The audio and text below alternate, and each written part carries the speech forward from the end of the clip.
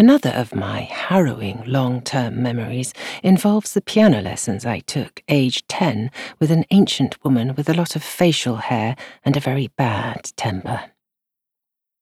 With hindsight, I think she was probably about my age now, or maybe younger, but in those days old age started at about 41. Besides, she had that negative approach to life, and some of her pupils, that made her seem 141. The lessons took place in a hut in her garden on Saturday afternoons and entirely spoilt my weekends.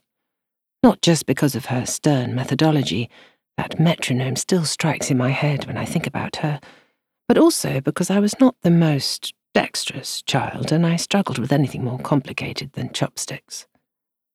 The furthest I got was grade 1, which I failed, and the only thing I could play fluently, by heart in the end, was a simplified version of Strauss's The Blue Danube, which remains a party piece to this day. The lessons came to a dramatic end one Saturday when, in the middle of berating me for not having done my homework, my tutor lost consciousness. She slumped forward onto the piano in such a way that I wasn't sure whether she had fainted or died. I sat, stunned, for the rest of the lesson until one of my friends, who had the lesson after mine, arrived. The two of us, shamefully, wondered whether we should just make a run for it or get some help. Wicked girls that we were, we exited the hut and went off to join some other friends in the local woods where we had a hideout.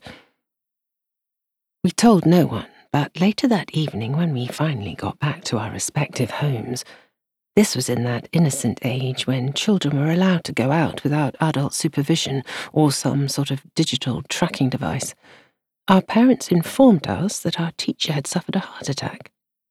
She was, thankfully, recovering well, but sadly wouldn't be able to continue with our lessons. This was a double blessing for us because A, she hadn't died, we had worried about being charged with manslaughter, and B, we could give up the piano.